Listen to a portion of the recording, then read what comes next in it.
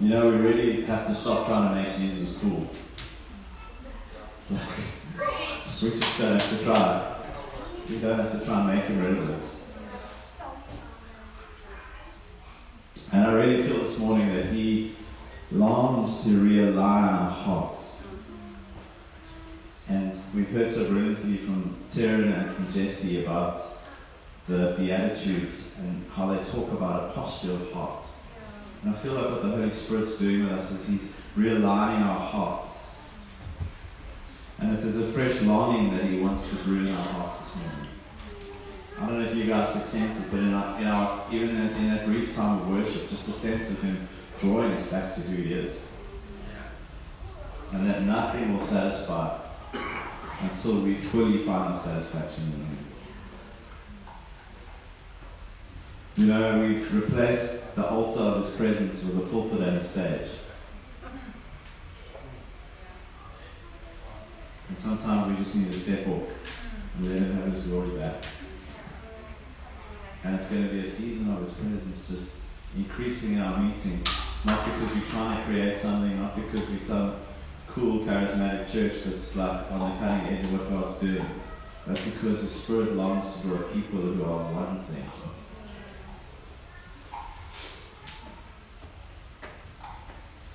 Matthew 5, verse 8 to 12. It's the last 4 verses of the Beatitudes.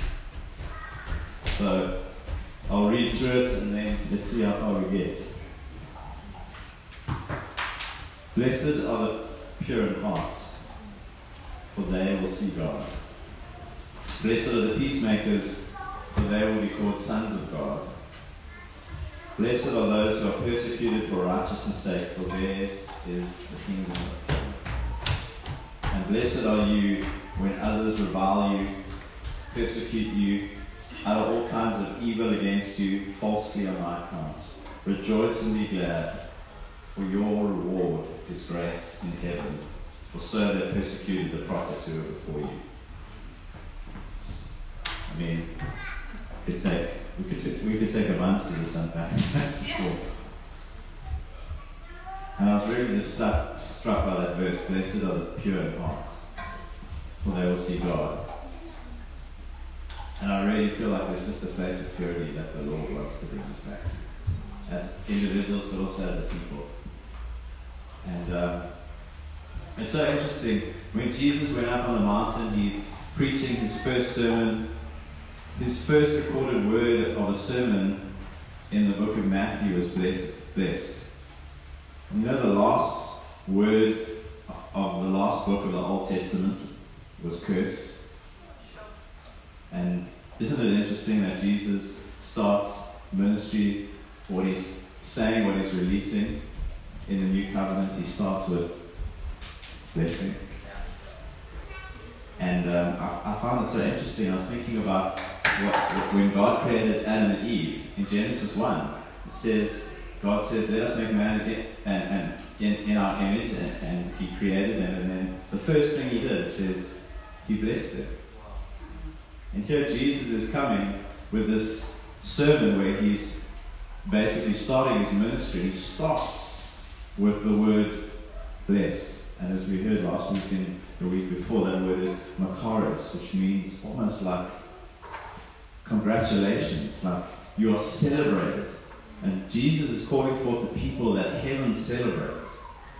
And he says, heaven celebrates. Heaven says you are blessed when you are a person with a pure heart. And it's so interesting because in that culture, everything in first century Judaism was about purity. It was about ritual purity. How can I make myself pure and stay clean and stay away from the unclean?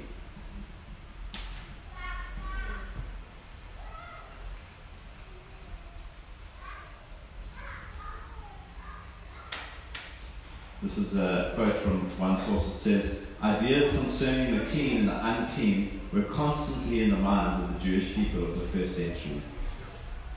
So if you were a Jew, you could have been a Sadducee, and their whole thing was like, these were these elect priests, and they would minister in the temple, and their purity was their identity. And then you had the Pharisees and the Essenes, and they said, no, the purity is for all Jewish people. But they concerned themselves with ritual purity. And so you were regarded as the highest in the religious order if you observed all the laws and you lived a pure life. And everything on the outward was pure, and you ticked all the boxes.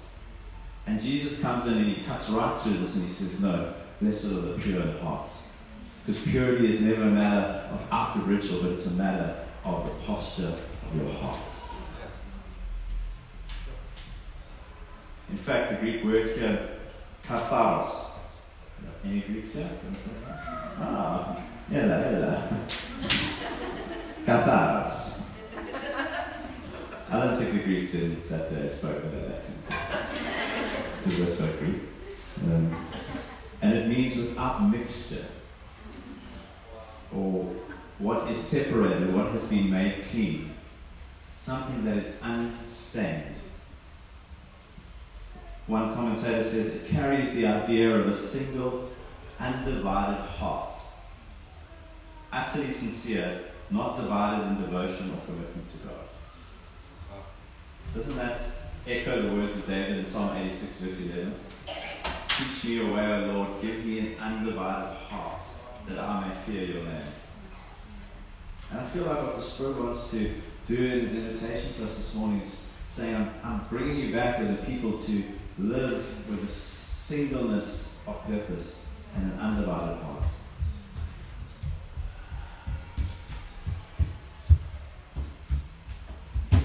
A single-mindedness, it means to have a heart that pursues one thing and one thing only. And I don't know about you guys, but life can seem to just flipping pull our hearts and our lives and our demands and our attentions in so many different directions. And often the enemy's greatest weapon is just distraction, where he just drops these bombs, these weapons of mass distraction, and he pulls you in this direction, and he pulls you in that direction. And the Lord just says, I'm looking for people with a singleness of heart and singleness of focus. Psalm 27 verse 4, again, David says, one thing have I asked of the Lord, that I will seek, that I may dwell in the house of the Lord all the days of my life, to gaze upon the beauty of the Lord, like we were doing this morning. To gaze upon the beauty of the Lord. And isn't it so interesting when David says, there's one thing I'm giving my life to, is to gaze upon the beauty of the Lord.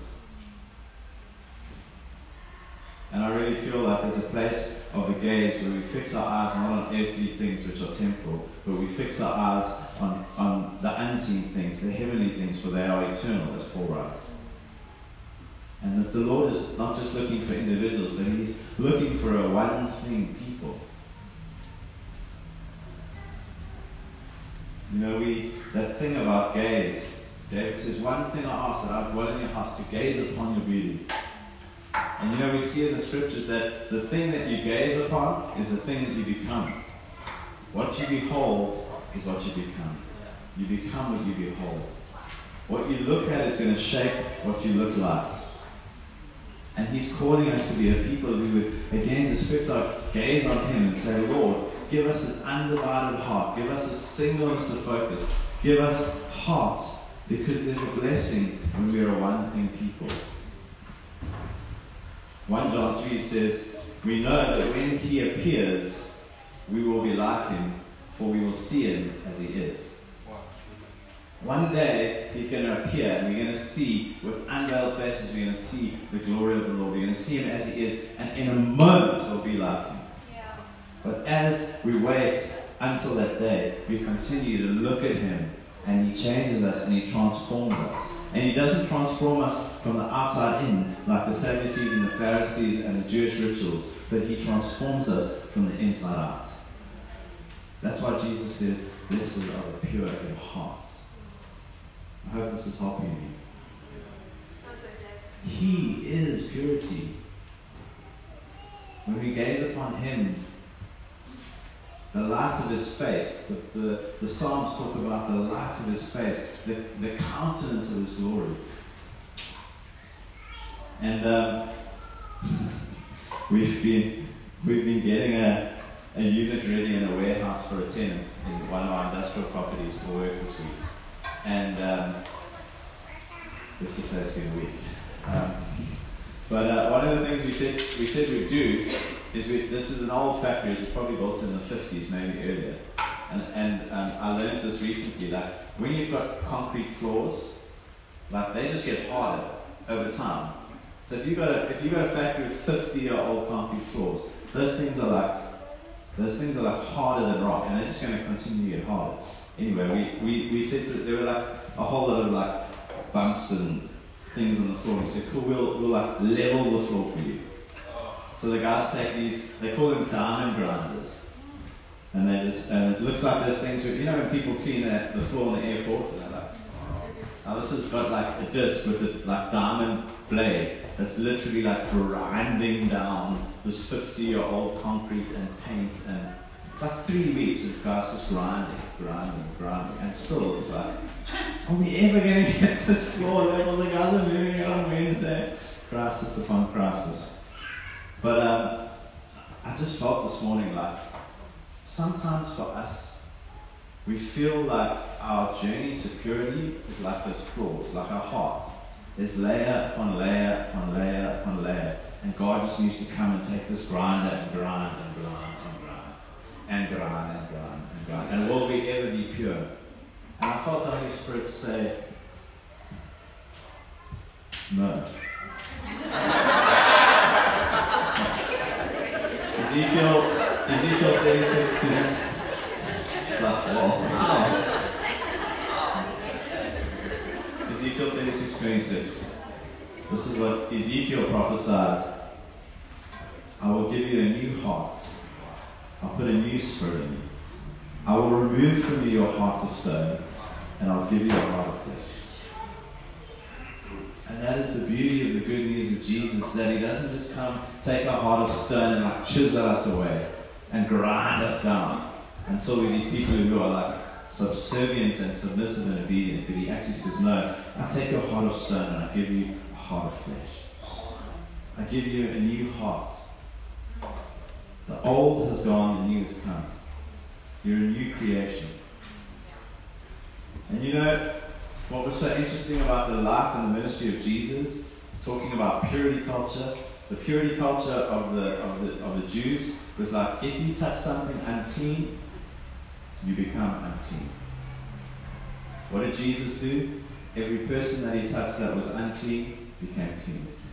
When He walks into the room, His kingdom comes and He purifies what is not pure. So if you saying, Lord, I need purity in my heart, it's like, okay, Lord, I need your touch. I know that you renew my heart. You purify me from the inside out. And I felt like the Spirit said, for some of us this morning, He wants to restore innocence again. Some of us, we've lost that sense of innocence because of the culture we live in, maybe because of relationships we've had, or things we've exposed ourselves to, decisions we've made. But you know what? The Bible says that we can approach Him with a full assurance of faith. Hebrews 10:22.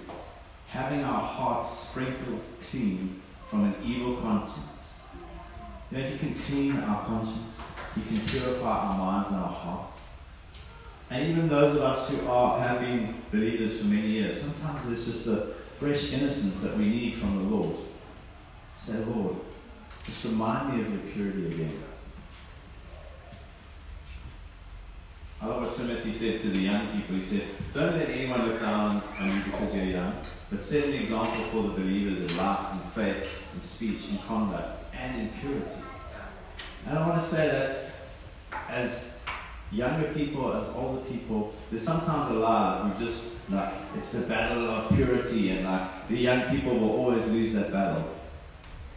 But I feel like God says, no, purity is an inheritance for my children, no matter what your age, no matter what culture that you live in.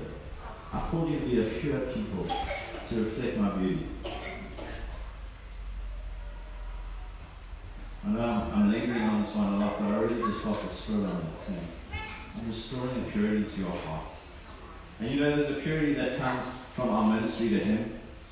And for some of us, we've been so bogged down by ministering to others, and you just feel that like, not another coffee. Not someone with more issues. Lord, I'm weary. I'm battered. I'm bruised. The sheep are biting me. I learned that term from Terran. It's called a sheep bite. And you put yourself out there to help someone, and like pastorian, and just like use it as an opportunity to like unleash all their like unmet needs. Don't worry, don't worry. But for some of us, we need to just go back to that place of ministering to Him, because our ministry to others flows from our ministry to Him and from His goodness to us. Jeremiah 2 verse 13. Jeremiah says to the people of Israel, you've committed two evils. You've forsaken the fountain of life. You've forsaken me, the fountain of life. And for some of us, in our busyness, in our life, for whatever reason, it's like there's a sense of like we've forsaken that place of the fountain of life where we draw from the wellspring of who God is. And it says you've hewed out cisterns for yourself, cisterns that can't hold water. Which basically means you've tried to create these bowls and these places that hold water, when I've not called you to hold water for yourself, but I've called you to draw water from the source that is never ending. And I'm a fountain of life. Keep coming back to me. Keep finding life. There's a purity in the life. That's why it says in Proverbs 4:23, above all else, guard your heart, for from it flow the wellsprings of life. Guard your heart. That's why Jesus says, blessed are the pure in heart. Because there's a place of an undivided heart where from it flow the wellsprings of life. And for some of us, it's like, I had this picture. I don't know if Julie might be able to identify, having been in Paris recently, but if you've ever been to a city like Paris or maybe Amsterdam as well, you get these canals that run through the city, and they have these sets of weirs, like basically like steel doors or gates that they use to create levels on the canals when the boats go through. And I was just thinking about this concept of the wellspring of life. And some of us have hardened our hearts, where it's like we put a barrier down and said, God, I will not allow you into this area for fear of disappointment, or because I've been hurt, and I'm going to put a wall up and protect myself. And then I just saw the Lord like laughing, and He just lifted that wall, and the wall became a weir, and it's just like as the wall lifted, the water began to flow. And for some of us, I feel like the Lord is just softening hardened hearts this morning. You know, He's the prodigal father. The word prodigal means extravagant, extreme. He runs out to the unclean, impure son, and He embraces him, and He throws Himself upon him. He kisses his neck, and the unclean son becomes pure again. But there's another son who's hardened his heart, who will not join in the party because he's made agreements in his heart. Says, no, I've been here and you haven't seen me, so I'm actually going to withdraw myself from you. And for some of us, the Lord says, I'm just drawing you back. I'm just drawing you back. I was really trying to get this message together this week, and it's just a crazy week of demands and things happening. And this morning, at some point in the night after Jude woke up at 3 or 4, whenever it was, Joy's 11-month-old, and I was just went to the bathroom, and I just felt the Lord say, we actually have to release some unforgiveness in your heart towards people in your life. And it was like a quick moment, but I just felt such a release of tension and things that were carrying, being actually like, I can't hold those things against those people. And I really feel like some of us, it's not a big thing. It's not like someone that you've been holding unforgiveness towards for like 15 years because of something they did. It might just be people in your life right now, you're like, oh my word, if that person WhatsApps me again. No, it's not you, it's not you. But he wants to release us from resentment. Some of us have been carrying resentment, disappointment. Hope deferred makes the heart sick. The heart sick. And some of our hearts might not have fully grown sick, but I just see like in some areas of our life we're just sick because our hope has been kicked down the road. And he wants to restore hope. And it says in Romans that hope does not disappoint because the love of God has been poured out into our hearts by the Holy Spirit. And if you need hope again, as we worship just now, the love of God will be poured out in your heart by the Holy Spirit, and He will restore hope.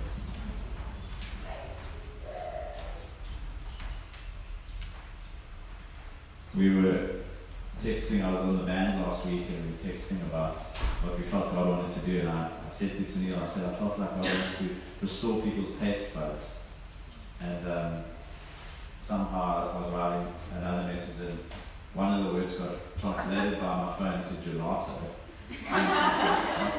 And I was like, and then I just felt God say, you go to Italy and you taste gelato, it's like, you taste and see that the Lord is good. You literally like, everywhere I went to Italy when we went 2 years ago, I only had chocolate and pistachio. Like only those two flavors, because how are you supposed to know the best if you have different flavors every place you go?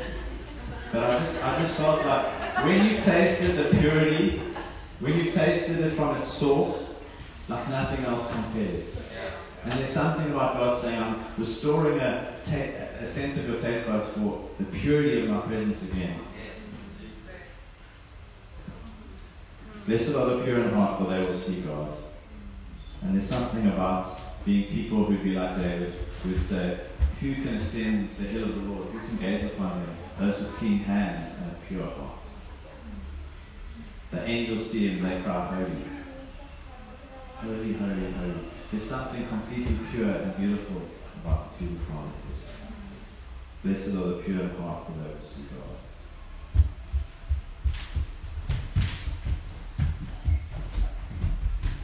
I don't know if I have time to do any more. How many points you got? Well, okay, I'll touch on the peacemaker when we leave the land. Blessed are the peacemakers, for they will be called sons of God. You know, He is our peace. He's the Prince of Peace. His kingdom is identified by peace. He ruled from a place called Jerusalem, actually Shalom. Shalom meaning peace. And you know, it's amazing that Jesus doesn't say, blessed are the peacekeepers. We're not called to keep the peace. He says, blessed are the peacemakers. Because peace, according to the law, is to enforce actions that are prohibited. But peace, according to the kingdom, is to see shalom break free wherever you go. Shalom is heaven breaking in. That, as John Mark Comer says, the as it should be-ness of the world being put to right. We come in where there is no peace, and we bring peace.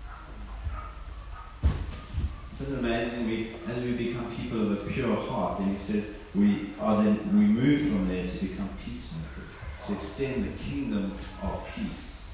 We come into places of strife, of tension, of division, and we say, no, we're not a divided people, we're people of one heart. And of the increase of his government and peace, as Isaiah says in chapter 9, there will be no end. Of the increase of his peace, there will be no end. So as the kingdom of God extends, the peace of God extends. And we become peace extenders. You know, Jesus said, peace I give to you, my peace I leave with you. I do not give it to you as the world gives. There's a place where we can find peace in God, where it actually arrests the disruption in our hearts. And I feel like it's so important that we get this, because we're living in a time and a culture where there's so much disruption of our hearts going on. And so on one hand, we're people of pure hearts, undivided hearts. On the other hand, we're people who get arrested by the peace of God that passes all understanding. And it brings a stillness to our hearts.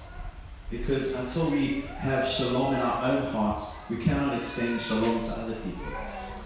So he says, I'm the Prince of Peace. And I come today as the Spirit of peace, and I give you the gift of peace in your own life.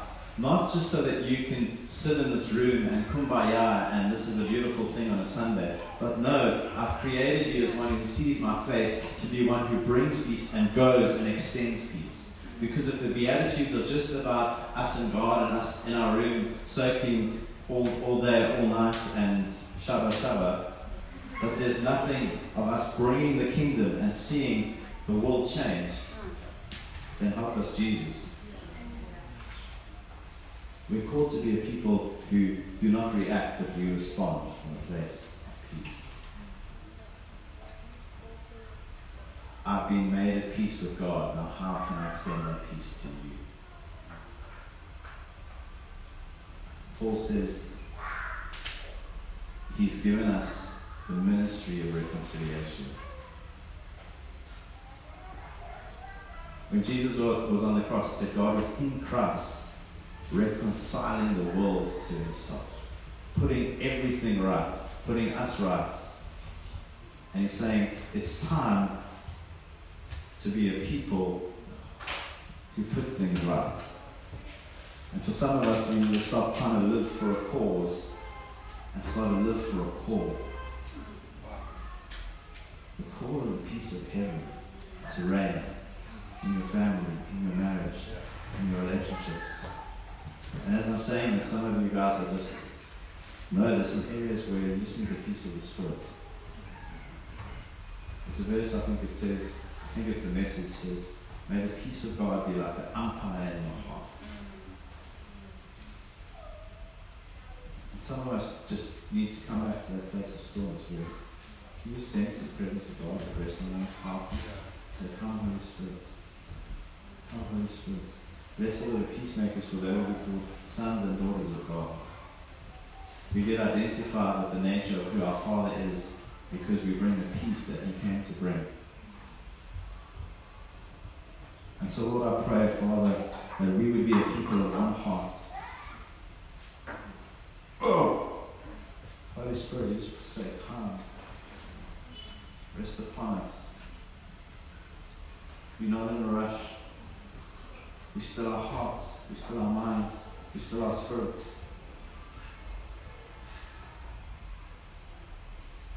Even as you sit there, just the presence of God is just getting weightier in this room. Some of you are going to begin to physically sense the presence of God like you haven't sensed in the morning.